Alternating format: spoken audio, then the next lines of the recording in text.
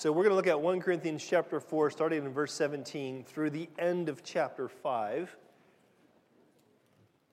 And I'm going to start by reading the hardest part, the bit that's most difficult for us to swallow. 1 Corinthians chapter 4 is where you want to be.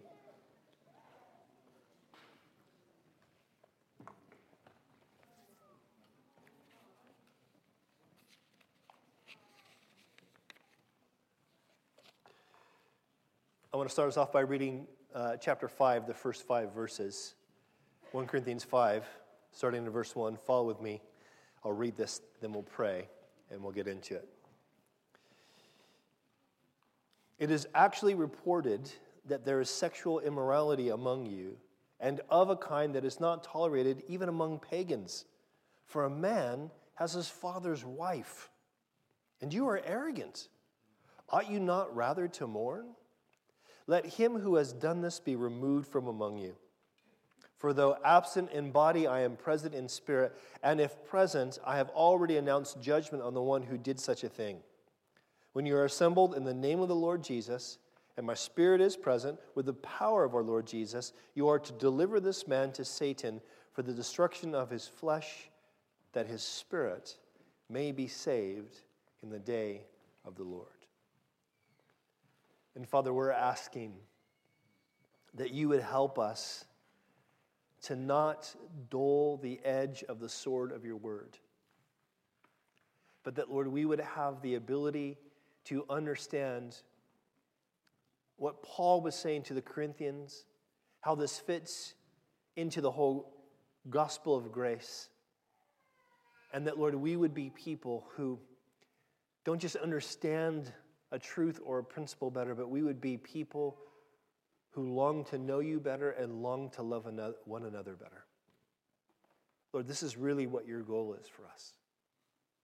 And so we pray that you would meet us here and that you would teach us by your Holy Spirit. And we pray it in Jesus' name. And everyone who agrees says, Amen. I was a very angry 14-year-old. And I found myself getting excluded from school 4 times for fighting.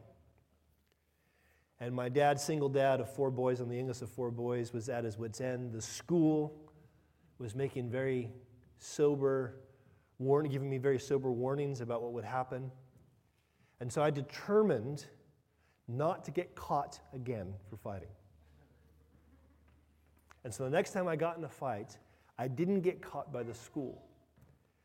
And I made my way home. It was May in Southern California. It was starting to get quite hot.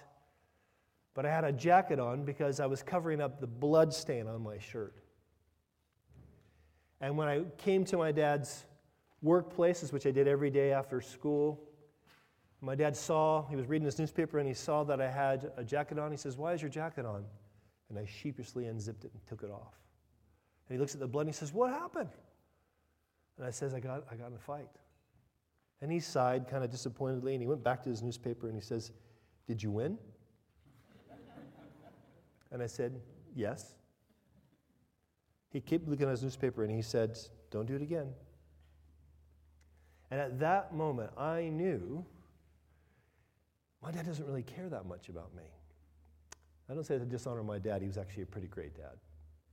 I say that is, I made a connection in my 14-year-old brain. I made a connection between the reality that if I'm loved, I need to be disciplined. I need to be corrected. I knew my life was out of control. I knew my anger was out of control. I needed my dad to correct me, and he just didn't have, for whatever reason, the energy to do it. And this idea, this truth about correction being a part of love is all throughout the Scripture. That God makes it clear that whom he loves, he chastens. In fact, let me just read this to you from Proverbs chapter 3. I'm reading from the New Living Translation here. It says, "My child, do not reject the Lord's discipline, and don't be upset when he corrects you. For the Lord corrects those he loves, just as a father corrects a child in whom he delights." Our God is committed. He so loves us. He's committed to see us changed. He wants to make us like Jesus so that in becoming like Jesus, we get to enjoy Jesus, we get to enjoy the Father, the Spirit forever. And He wants us to grow into this in a community.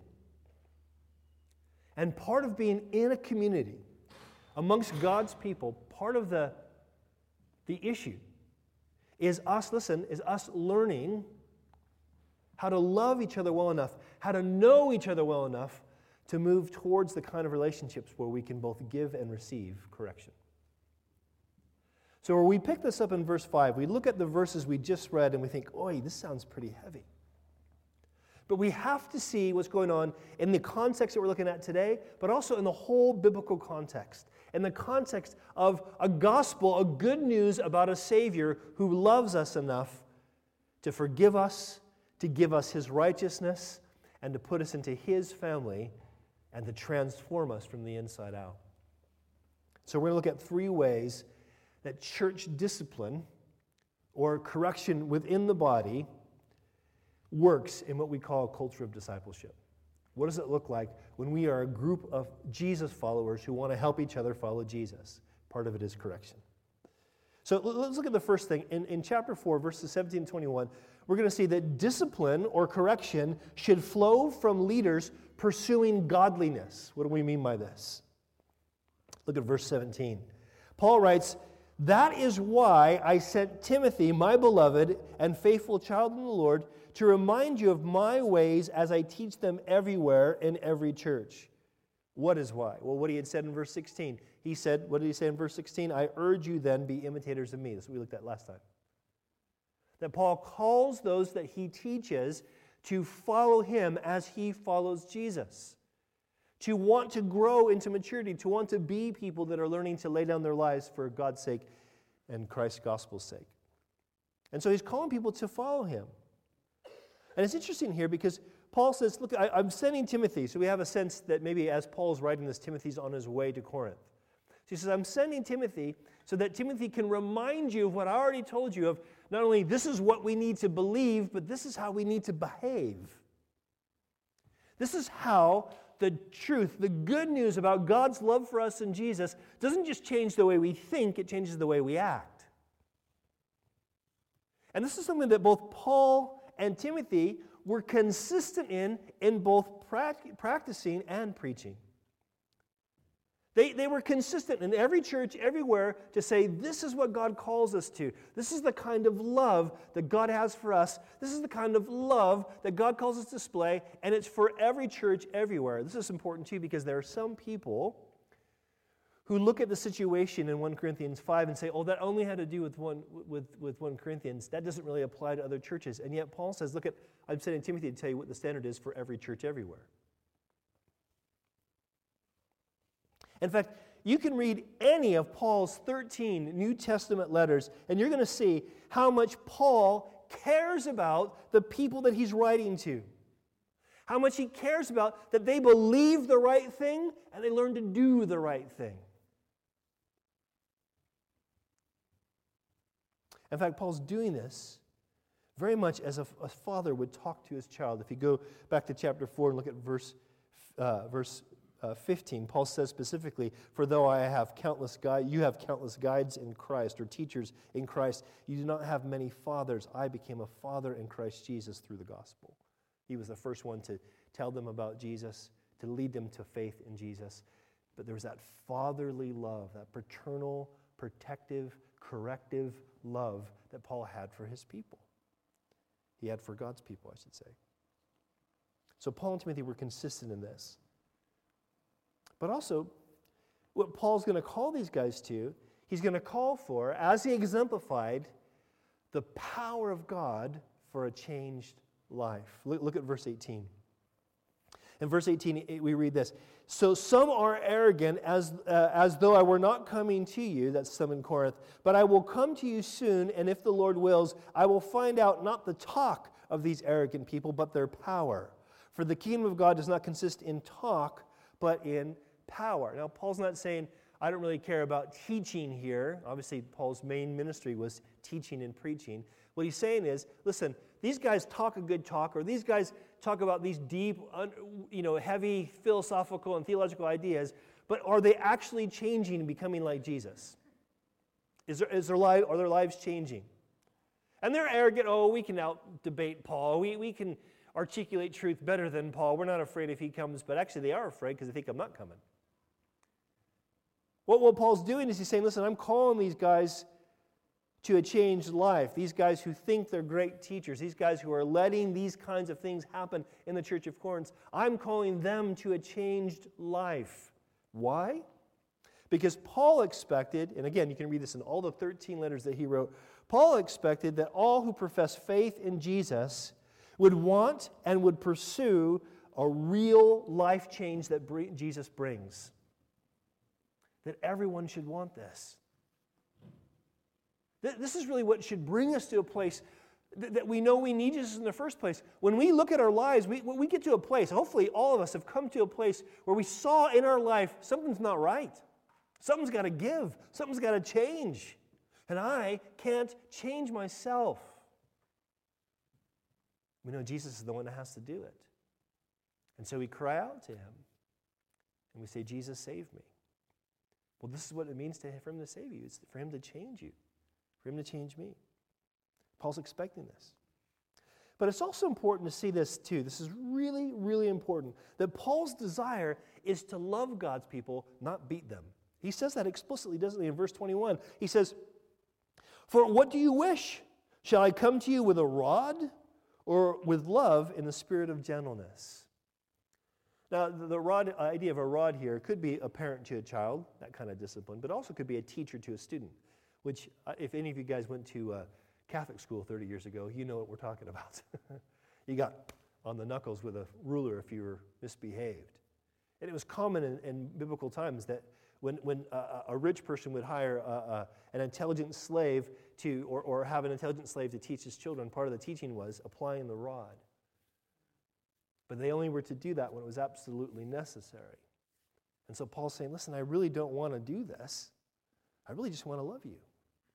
And see, this is the thing. If you remember, if you've been with us, or if you want to go back and listen to the sermons that we've done so far in 1 Corinthians, this has been Paul's heart, isn't it? Because we've already talked about at length about how gracious Paul is to the Corinthian church. Because there's some junk in this church that he's going to bring to the surface. Some serious junk. We just read a bit about that. Junk. But he's so gracious to them.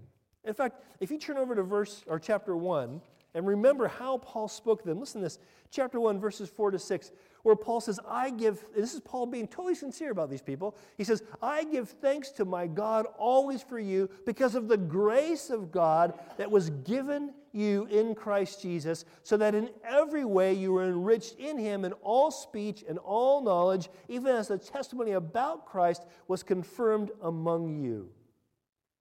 Paul's saying, man, I'm so thankful for God's work of grace in your life. I'm so thankful that you are learning to articulate all these deep truths of God. I thank God for what I see him doing. I'm convinced God is doing a good work in you, that he loves you, and he's committed to you. And it's because he feels that way, because he's assured of that truth, that he says to them, something's got to give.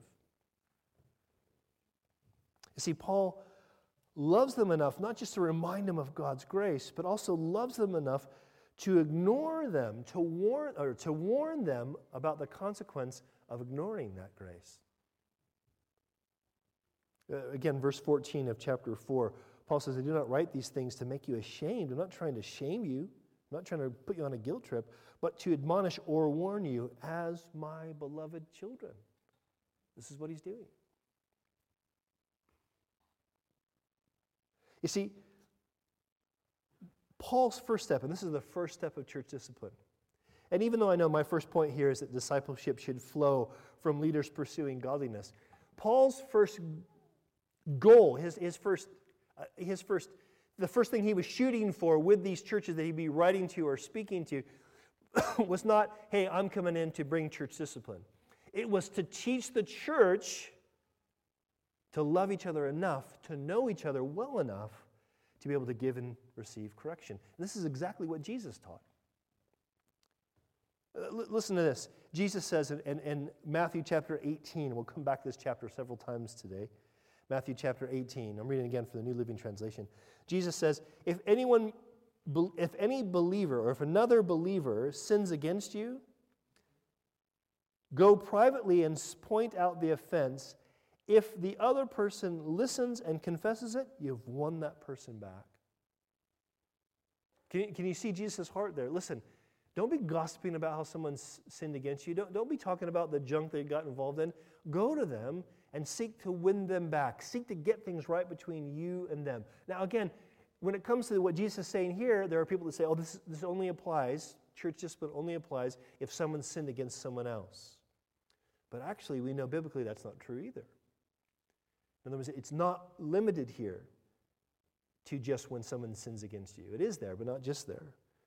Paul would say this in Galatians chapter 6. Listen, he would write, dear brothers and sisters, if any believer is overcome by some sin, it doesn't have to be against you. You who are godly should gently and humbly help that person back onto the right path. And be careful not to fall into the same temptation yourself. This is what we talk about when we mean discipleship or discipline, should flow from leaders pursuing godliness. As Paul wants to walk with Jesus and know Jesus and make Jesus known, he's calling everyone who hears him, who reads what he writes, to do the same thing. And that includes knowing people well enough and being known well enough so you can give and receive correction. Does this make you uncomfortable? Because it should make you a little uncomfortable if you're taking it seriously. None of us want our junk to be known. None of us.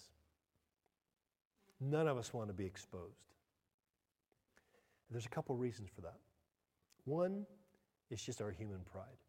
We want everyone to think we're great. I want you to think I'm great. It's ironic because a lot of times you guys think I'm great and I get frustrated because I'm like, no, you don't even know me. But it's our pride. We always want to be thought well of. But here's the other reason, and maybe the more important reason: we don't believe the gospel. We actually don't believe that we're as loved as God says we're loved. We actually don't believe that we're as secure in Christ as God says we are. Because if we believe that we're secure in Christ, that we are, as Paul says in Ephesians, seated with Christ in the heavenlies, if we would believe that, then we'd be able to receive correction, because we know all correction is doing is saying, live in that from that position. If we believe that, we'd be willing and humble and gentle and wanting to do the same thing to other people. Now listen, I want to say right off the bat, this is easier taught and understood than it is to do. It's really hard to do, even starting here. But as I say this, okay, as I'm making you a little bit uncomfortable, as we're talking about this as a necessary starting point, can you kind of connect the dots and see that we're talking about, this is why we do things like a 15-minute break in the middle of service? So you can't dine and dash. You can't come to church and then boom, gone before you know anybody. You're stuck. Now still, some people can come to sermons for years and kind of hide in the corner, don't want anyone to know them, don't want to know anybody else. Now, let's be honest, it can be hard. Social situations can be hard for any of us. There's no doubt about that. But here's the reality. If we believe the gospel, that we're loved with an everlasting love, if we believe that we've been forgiven of our sins, if we believe that God has promised to finish the work that He started in us, and if we believe that God says that work is going to be done within a local church context, then guess what? We should want to know and be known, even when that means we need to get corrected. This is hard, isn't it? How many guys were here and heard the One Another series that we did a while back? How many guys heard the One Another series? Wow, a lot of you. How many guys did not hear the One Another series? That's probably a better way to ask. Wow, there's a lot of you who haven't heard it. So, it's not self-promotion, I promise you, but I really encourage you to go back to our website and listen to that series about the One Another commands in Scripture, about how the Scriptures sort of spell out for us what fellowship, what shared life looks like.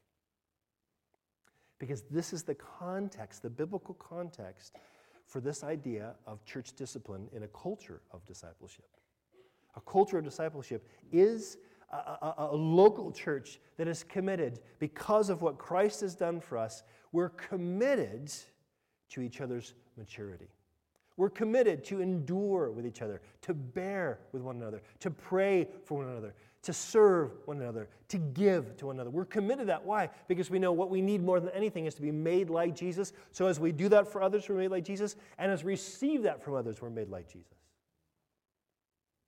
This is the context for church discipline. So discipline should flow from leaders pursuing godliness. Maybe I should have said it should flow from churches pursuing godliness. But Paul says, listen, I'm sending Timothy for this reason, because there's an issue that we got to deal with, and I want to remind you guys of the standard of what it means to trust Jesus and follow Jesus that every church everywhere should walk in. And then he gets into the bit that we read earlier, this crazy heavy stuff. He mentions in verse 1 of chapter 5 a sexual immorality among you that's not even tolerated among pagans. Now, trying to put this in a 21st century context, can you even think of something that the worldly culture would say that kind of sex is off limits? There's not very much, is there? There has to be consent. It has to involve adults. That's about it.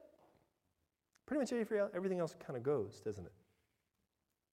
Now, we're not going to talk about the nature of the sexual sin here in Corinth, because when we get later on in chapter 6, Paul's going to unpack why sexual sin is such an issue for us as Christians to deal with and to have a distinct sort of value system about, okay? It's not about wagging our finger at the world at all. It's about being humble about what God says sex is, okay? So we'll talk about that in a week or two, all right? But what I want you to recognize, because what's happening in this context is that Paul's wanting these guys to see, listen, the way you disciple has to line up, or the way you discipline should line up or should accord with the goodness of Jesus. How good is Jesus? He's this good. He never, ever rejoices in sin. Ever. What did Paul say? He says in verse 1, and the first part of verse 2, or actually the first part of verse 2, he says, are you guys arrogant? Are you puffed up, some version says.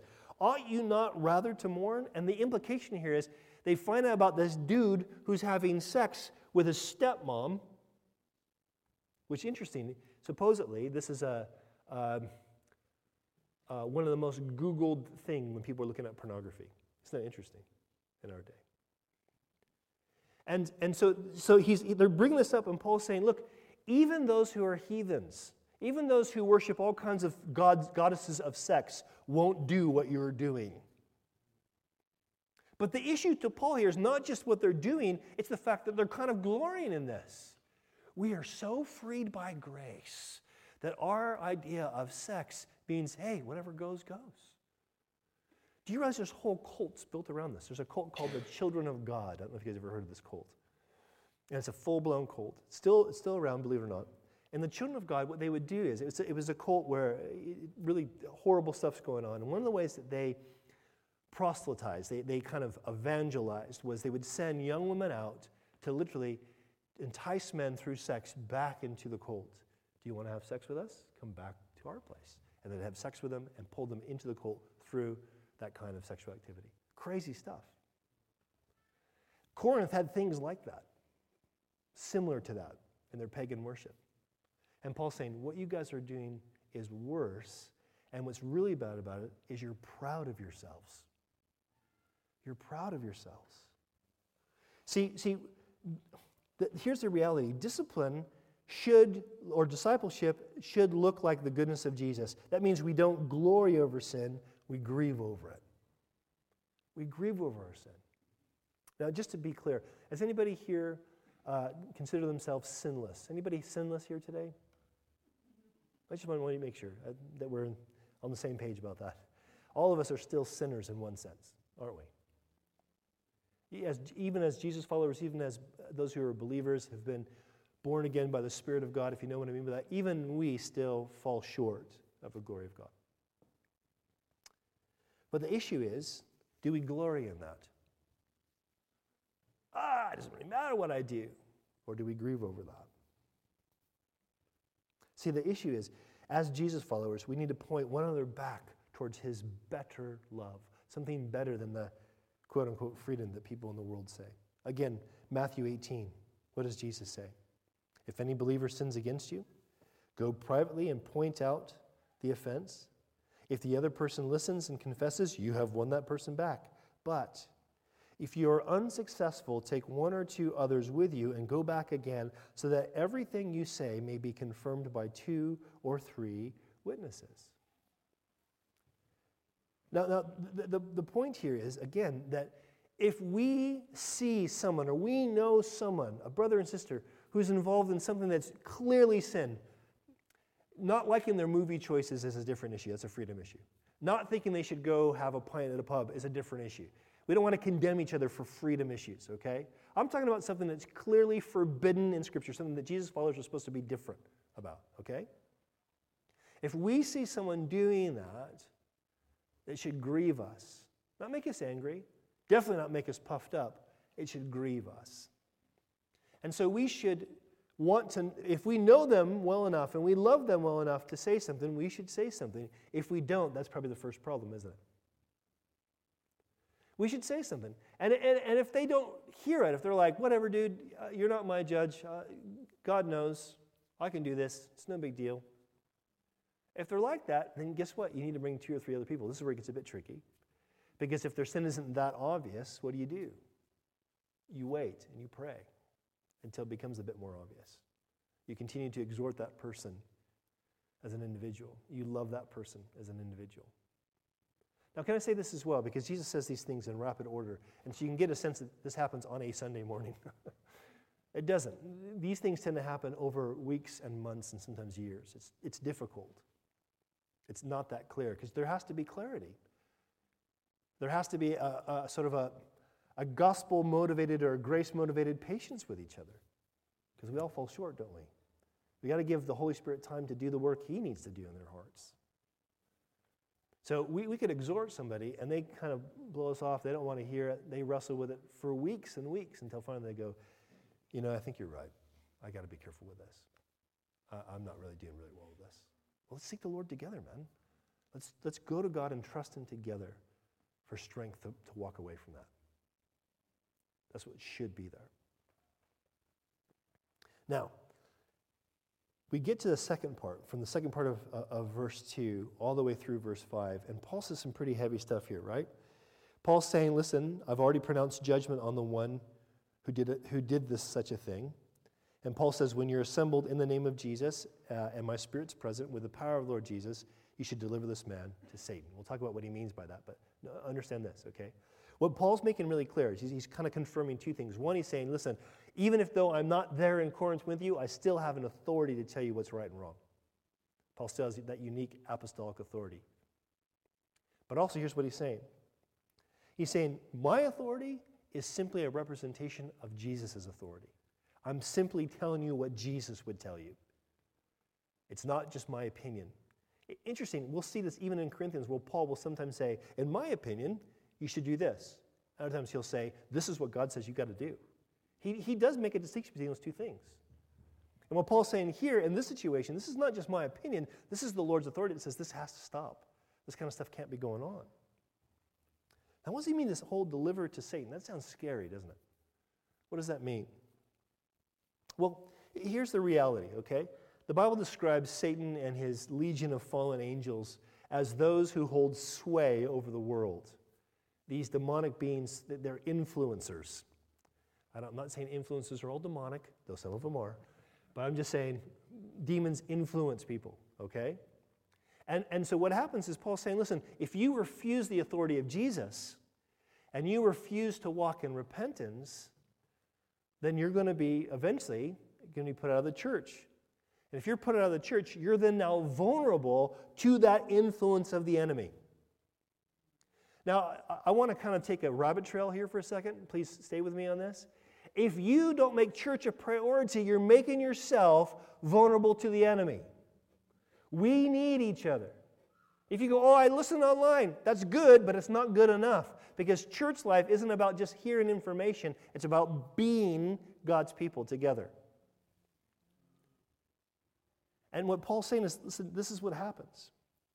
When we refuse the power and authority of Jesus over our lives, what ends up happening is we make ourselves vulnerable to a demonic power. John says it this way plainly. He says, we know that we are children of God and that the world around us is under the control of the evil one. So if we are children of God, we say, okay, Lord, Father, we want to obey you by being with our brothers and sisters, by making those relationships a priority. What about this whole idea of actually what's happening, delivered to Satan? And also what does he say here, the point of it? What is he trying to do? Deliver this man to Satan. In other words, the idea is, say he can't be in the church anymore, for the destruction of the flesh, so that his spirit might be saved in the day of the Lord. Do you see the kind of parallels, the contrast? Destruction, salvation. Okay? Flesh, spirit. And what he's talking about here is, when he says flesh, he means our old sinful nature. Every single one of us are born with a nature that's bent towards sin. We want to rule our own lives. We want to make up our own truths. We want to do what we want to do. We're all bent that way. When we come to faith in Jesus, we're born again. And we get a new nature with new desires. And we begin to say, Lord, I want to be under your authority. I want to trust you for what's right. I want to look to you for my salvation, for my freedom. I want you to be my hope. Now, we get this new nature, but guess what? We still got the old one. And it's always trying to vie for our attention. And so what happens is, when we find ourselves getting kind of trapped, to use Paul's language from Galatians 6 that we read earlier, we find ourselves kind of overcome or trapped by any kind of sin or trespass. When we're in that place, we're stuck living by the flesh. And let me say this too. That can look like open, gross immorality, like we're reading here in 1 Corinthians, but it also can look very, very religious. We're stuck in legalism. Do you know what I mean by legalism? Legalism is when we try to relate to God by what we do or don't do. I can only relate to God by my works. That's legalism, and it's a false gospel. Licentiousness, big word, is when we give ourselves license to do whatever we want to do no matter what God says about it. That's what's happening in Corinth. Now follow me with this. I probably should have made a graph for this one, but just try to follow me, okay? Listen. On one side of the spectrum, you have legalism. I can only relate to God by doing the right thing. If I do the right thing, God no longer calls me his child. I'm in a bad place. I'm not accepted. I'm not loved. This is what happens. I always got to do the right thing to make sure that God accepts me. That's legalism. You do that in the flesh, and it's not the gospel. On the same side of that spectrum is licentiousness. I do whatever I want to do.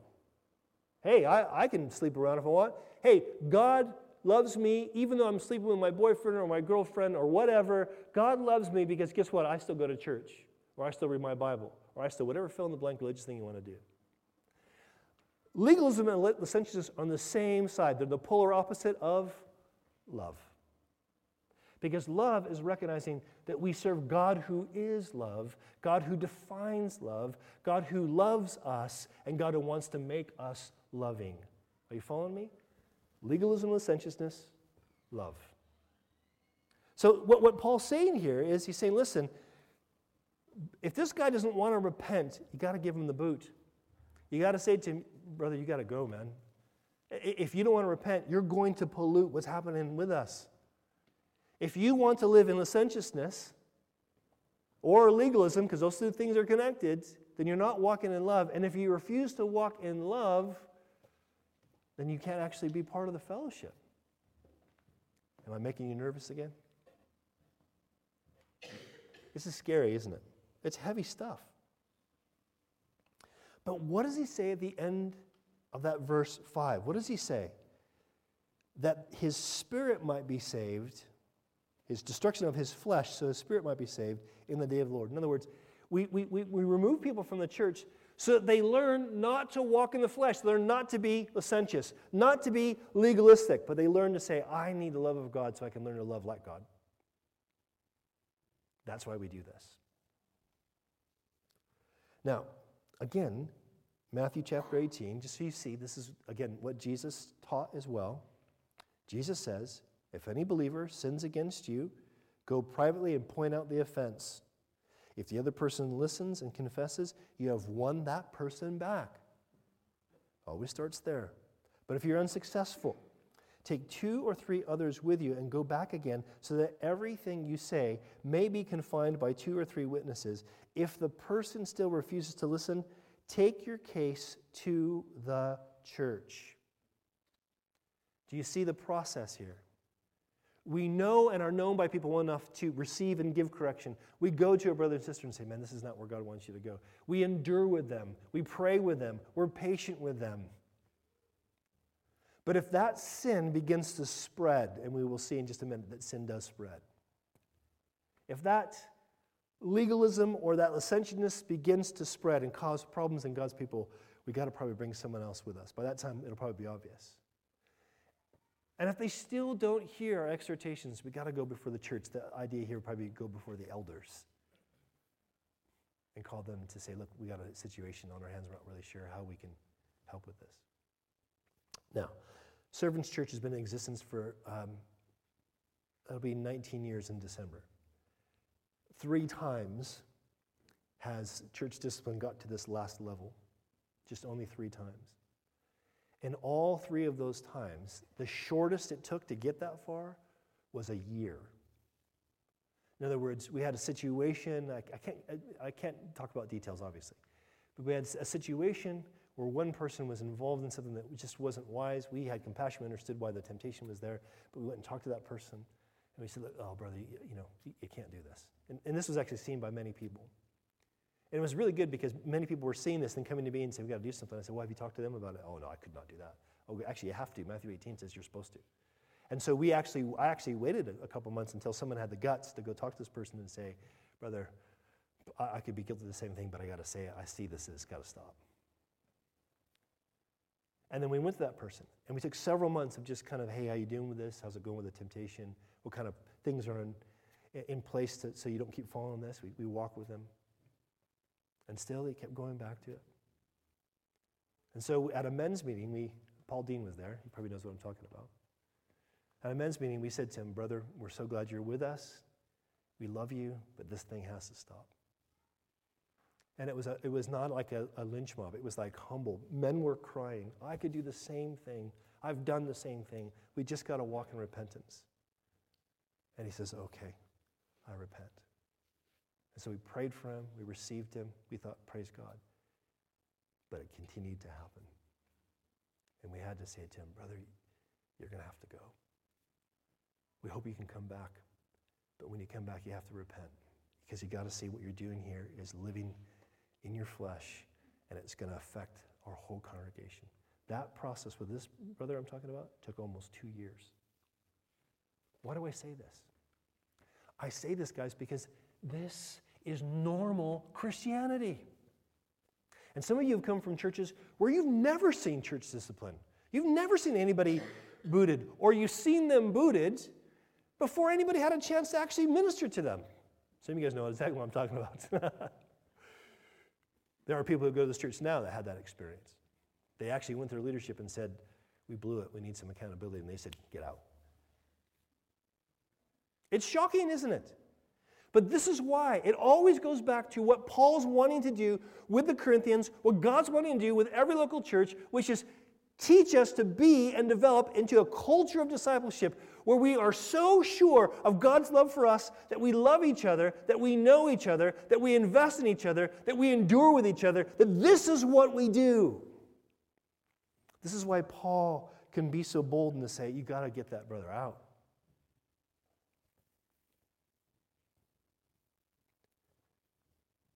See, he gets into verse 6, and in verse 6 to 8, Paul uses the Old Testament feast of Passover as a metaphor. How many of you guys know what I mean when I say the Passover? Just to make sure. Okay, so probably half of you guys aren't sure what I'm talking about. So remember when we went through Exodus? And when God's bringing the plagues onto Egypt so he can free his people from slavery? You guys remember that?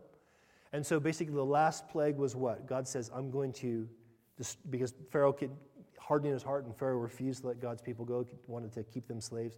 And so God says to Moses, go tell Pharaoh, here's what's going to happen. I'm going to send an angel of judgment, and the firstborn of every single household, both Jew and Egyptian, every single household, the firstborn is going to die. I want you to think about the house you live in right now. Who's the firstborn in your house? God's saying they would die. This is heavy. And so God says, but here's what I want you to do. Moses, tell people to pick a spotless lamb, a lamb without blemish, slay that lamb, and one of the things they need to do was apply the blood of that lamb to the lintels of your door, of your home. And the angel of death will pass over your house, and you'll live. Now, in preparation for this, of this night of judgment that they could be delivered from, in preparation for this, God tells his people, I want you to go through the house, and I want you to rid your whole house of leaven, or like yeast. It's really not exactly yeast, but it's more like a starter for sourdough loaf. It's kind of that kind of thing. But still, it's that idea. I want you to rid it. Why? Because it's kind of a picture of sin.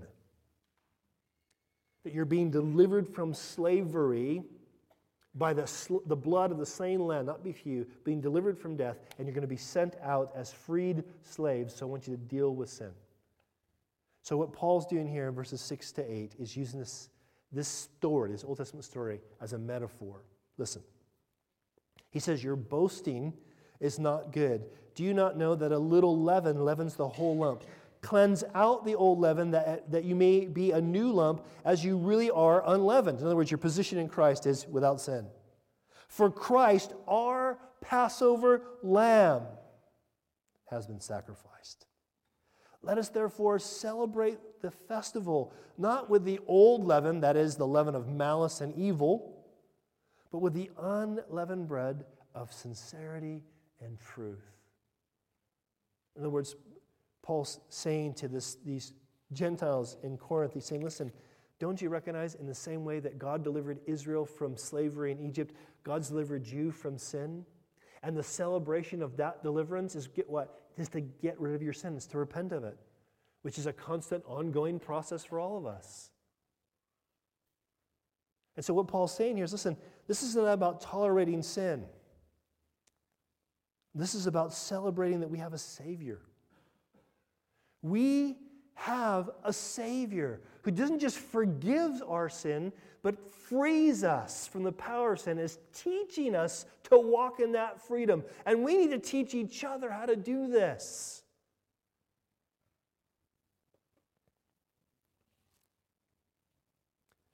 It sounds kind of complicated, but it's actually pretty simple. In fact, John, the Apostle John, I think explains it really well. Listen, this is 1 John chapter 5. Listen to how he explains this. He said, this is the message we heard from Jesus and now declare to you. God is light, and there is no darkness in him at all. We are lying if we say we have fellowship with God, but go on living in spiritual darkness. We are not practicing the truth. But if we are living in the light, as God is in the light, then we have fellowship with each other, and the blood of Jesus, his Son, cleanses us from all sin. If we claim we have no sin, we're only fooling ourselves and not living in the truth. But if we confess our sins to him, he is faithful and just to forgive us our sins and cleanse us from all unrighteousness. If we claim we have not sinned, we're calling God a liar and showing that his word has no place in our hearts. Can you see how what John is saying here about how we deal with sin in our midst is connected to what Paul's saying in 1 Corinthians? Can you see the connection?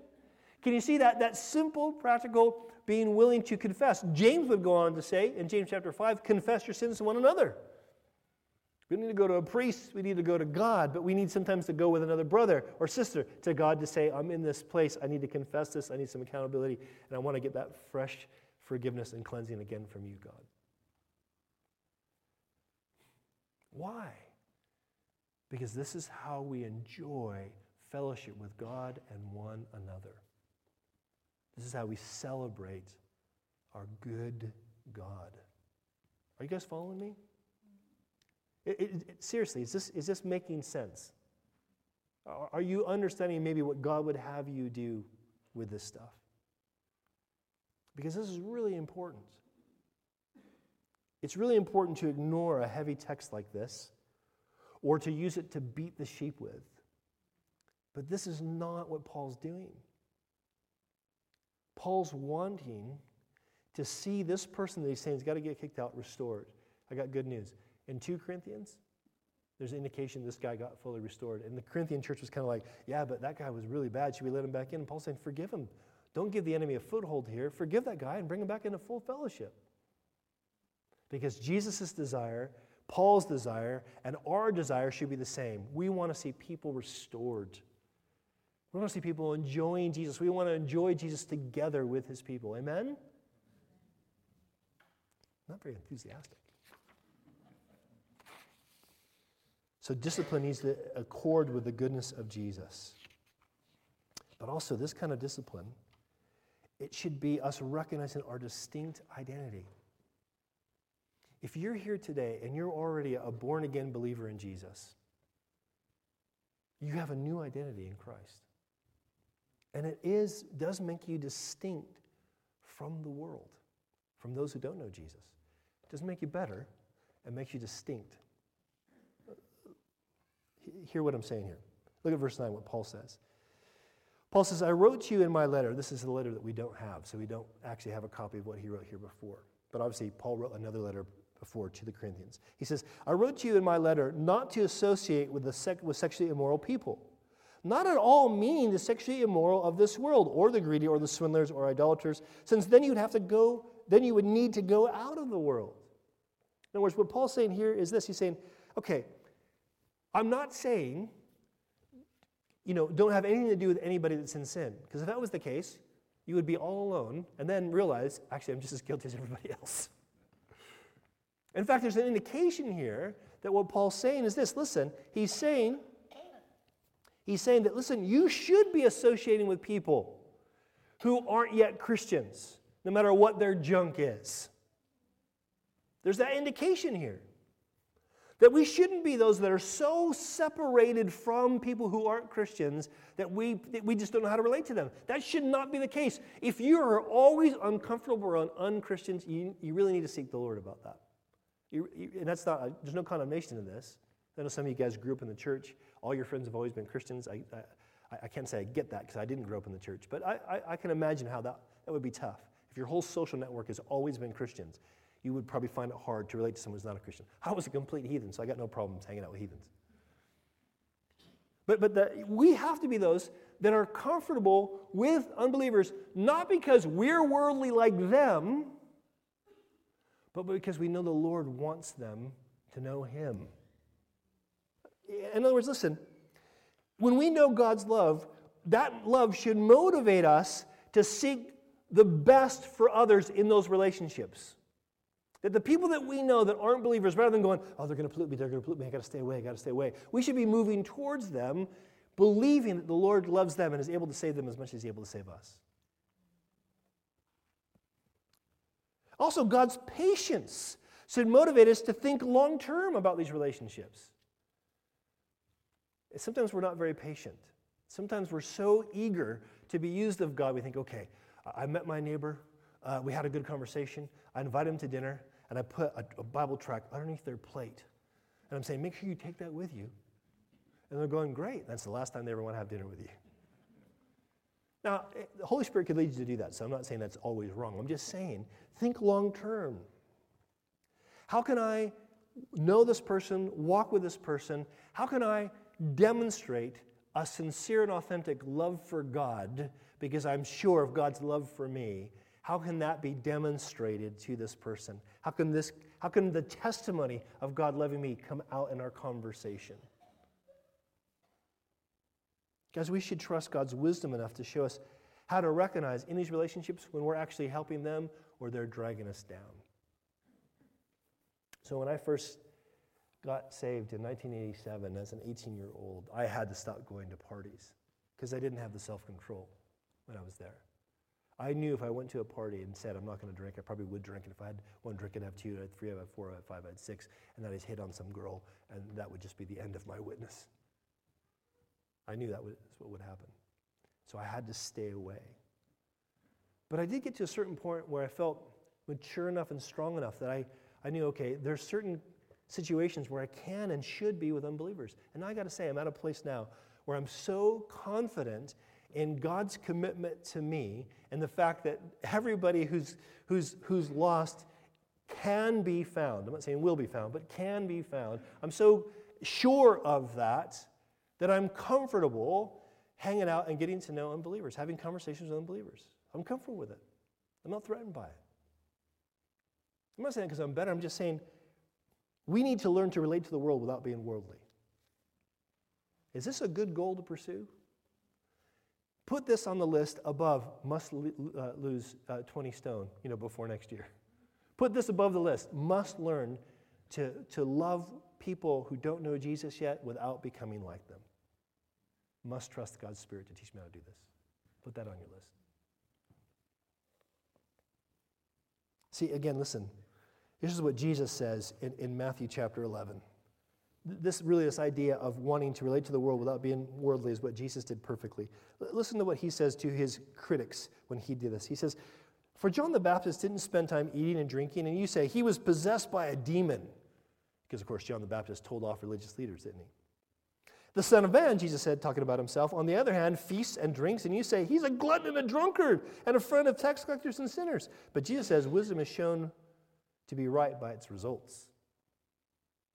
In other words, when those relationships turn into people going, I respect this guy's faith so much that I will go to church with them. Or I respect the way this guy parents, or the way this guy treats his spouse, or the way this guy or gal, being generic here. I respect this person the way they work and their integrity, that I will listen when they tell me their story. And I'm going to rephrase this. God wants us to be the kind of place that is encouraging each other towards that kind of maturity, and the kind of place where people come in and see, man, these guys love each other. They're radically different. You wouldn't guess that they would be friends outside of church, but they're not just friends. They know each other, they're known by each other, and they love each other, because that's the apologetic for the gospel. That's the evidence for the gospel. Listen, our distinct identity we should be the kind of people that we can relate to the world without being worldly. If Jesus can do it, by his Holy Spirit, he can teach us how to do it. But also here, look at verse 11. When we talk about recognizing our distinct identity, it means that we need to learn to judge ourselves, that is, we correct each other, without becoming the judge. Look what Paul says in verse 11. I'm almost done. Paul says, "But now I'm writing to you, and not to associate with anyone who bears the name of a brother, if he is guilty of sexual immorality or greed or an adulterer, reviler, drunkard, swindler, not even to eat with such a one." Now, when you see that word guilty, put next to, if you want to write in your Bible, write next to it unrepentant, because that's the issue. Again, we will talk about the nature of sexual sin in the next week or two, and we will talk about these different kinds of sins that Paul lists. There's another one we'll read in just a few verses in chapter 6. We'll talk about the details of these things. But the issue of these things is not that we've ever been guilty of these things, because all of us have been guilty of most of these things. The issue is, are we repenting of these things? Jesus' followers are not yet sinless, but they are constantly repentant. Are you following me? We don't discipline for sin, we discipline for unrepentance. We don't correct people because they've blown it. We correct people because they refuse to repent where they've blown it. Do you understand what I'm saying? Do you see the difference? You see a parent here, and you'll see a lot of parents here, we've got a lot of kids. You see a parent here lose their patience with their child. You don't say, "That's not Jesus. You should repent, brother." You give them space. You have some compassion. You pray for them. You wait and see what happens. 9 times out of 10, they're going to go, "God, I blew it there." And guess what you get to say there? "God's gracious, man. The Lord forgives. It's okay. He's still working on you, like he's working on me." Don't need to correct, just need to encourage, because they've already repented. Do you see what I'm saying? Now, look what he says in verse 11. He says, "Now I'm writing to you, don't do this." He says, not even to eat with such a one. Now, this is interesting. Because the reality is, listen, we're not loving people if we allow them to think they can identify as Jesus followers, yet follow their own desires. You can't serve self and serve Jesus. I'm going to say it again. You can't serve self and serve Jesus. And so when we act like it's cool, do whatever you want, you got this, whatever you feel is right, do it, we are actually lying to them. We're actually telling them a false gospel. So when we tell people, hey, bro, that's not, or hey, sister, that's not what Jesus has for us. If we're going to follow him, we can't be involved in that thing, or we got to start moving towards this thing. And they go, hey, back off. I can do what I want. That person needs correction. Do you understand what I'm saying? And guess what? All of us are going to be in that place where we need that kind of correction. I need you to say to me when I get it wrong, especially if you watch and you go, John keeps doing the same thing over and over. Many of you guys know we live with the Mussons. And don't worry, I'm using me as an example, not you. And Josh and I have loads of conversations about loads of different things, and I can be really honest and say, man, this so frustrates me when this happens. And I'll vent to Josh about the frustration with whatever situation it might be. And Josh is really gracious to listen, and he's also really wise to occasionally say to me, that sounds kind of like just pride right there. And I don't go, what? You call me prideful? Let's throw down. No, I just usually swallow hard and go, yeah, you're right. It's pride. I need to repent of that. We need those kinds of relationships. And we don't need to live with each other to have those kinds of relationships. Paul says this in 2 Thessalonians. Listen, he says, take note of those who refuse to obey what we say in this letter. In other words, the authority is not our opinion, it's God's word. Stay away from them so that they will be ashamed. Don't think of them as enemies, but warn them as you would a brother or a sister. In other words, when it comes to church discipline, we don't do what our JW friends do, which is like kick them out and then you get shunned and they never talk to you again. That is not discipline. Even when someone gets disfellowshipped, we still pursue them as people. We still love them as people. We still talk to them. We still exhort them as brothers and sisters as long as they're professing faith. But we say, listen, we can't actually have real fellowship. We can't take communion together. We can't be in fellowship at a church together unless you're willing to kind of deal with us. Love you, miss you, but this is what God would call us to. Lastly, he says in verse 12 and 13, for what have I to do with outsiders, Paul says. Is it not the inside? Is it not those inside the church whom we are to judge? God judges those outside. Then he quotes Deuteronomy 17, purge the evil person from among you. I want you to listen to this, because here's what we don't do. Here's what we often do as Western Christians. We curse the world. Society's going to hell. LGBT's going crazy out there. We can't trust any of these corporations. All that might be true, but that's not our place to judge. That's God. God will judge that. I'm not saying that we shouldn't declare something to be wrong when it's wrong. I'm just saying our place is not to correct the world. Our place is to correct ourselves. You following me? We got enough of our own junk. We point to the stuff that we see. We see the corporate greed, and it grieves us. And we see politicians in bed with these corporate greedy people and go, it's so wrong, but we never think twice about giving anything that we make to somebody else. We're just as greedy. We act disgusted by what we see within the LGBT agenda. But when no one's looking, we look at pornography. We got enough of our own junk. Paul's saying, what are you judging the outside for? Judge yourselves. Deal with your own junk. Now, wrapping this up. God loves us enough to discipline us, to correct us. He's committed to us that way. Are we committed to each other this way? Are we willing to know people and to be known by people because we so believe that we're so loved by God? That we actually have been given this beautiful identity in Christ, that we're seated with him in the heavenlies, that we can know that we are God's children.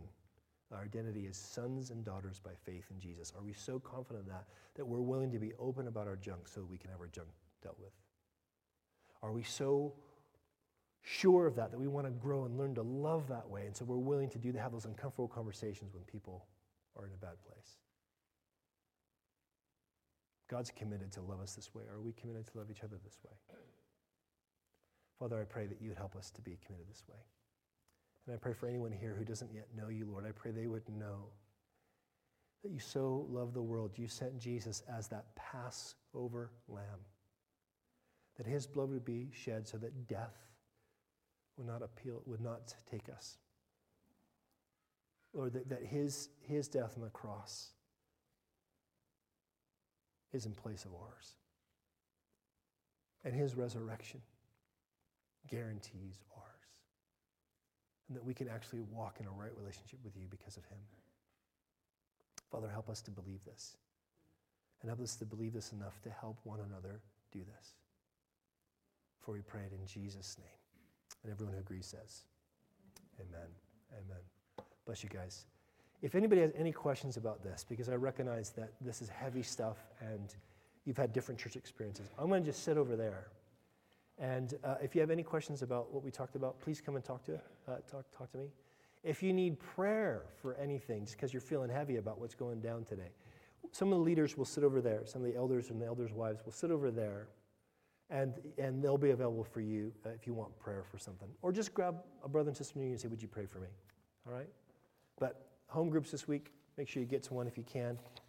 Thanks, guys, for enduring a really long Bible study. Bless you guys. We'll see you soon.